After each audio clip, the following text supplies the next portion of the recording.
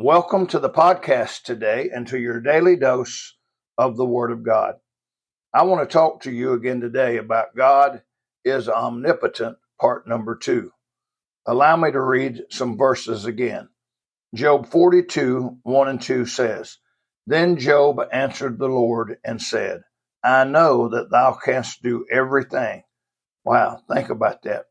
Jeremiah 32, 27 says, Behold, I am the Lord, the God of all flesh. Is there anything too hard for me? And then Luke 1:37 says, For with God, nothing shall be impossible. I'm amazed that people think they can put God in a box and limit his power. We serve a God that can do anything that he wants. No one or nothing can stop him. Wow, what a God we serve.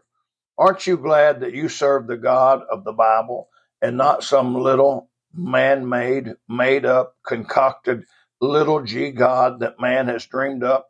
I sure am. God has supreme power in heaven and on earth. We can read about that. Go read Genesis chapter number 1. God spoke the world and the universe into existence. God has supreme power over the spiritual realm. God has supreme power over governments. God has supreme power over nations. God has supreme power over individuals. God has supreme power over nature. God has all power. When you think about God being omnipotent, realize today that we serve a God that can do anything he wants to do.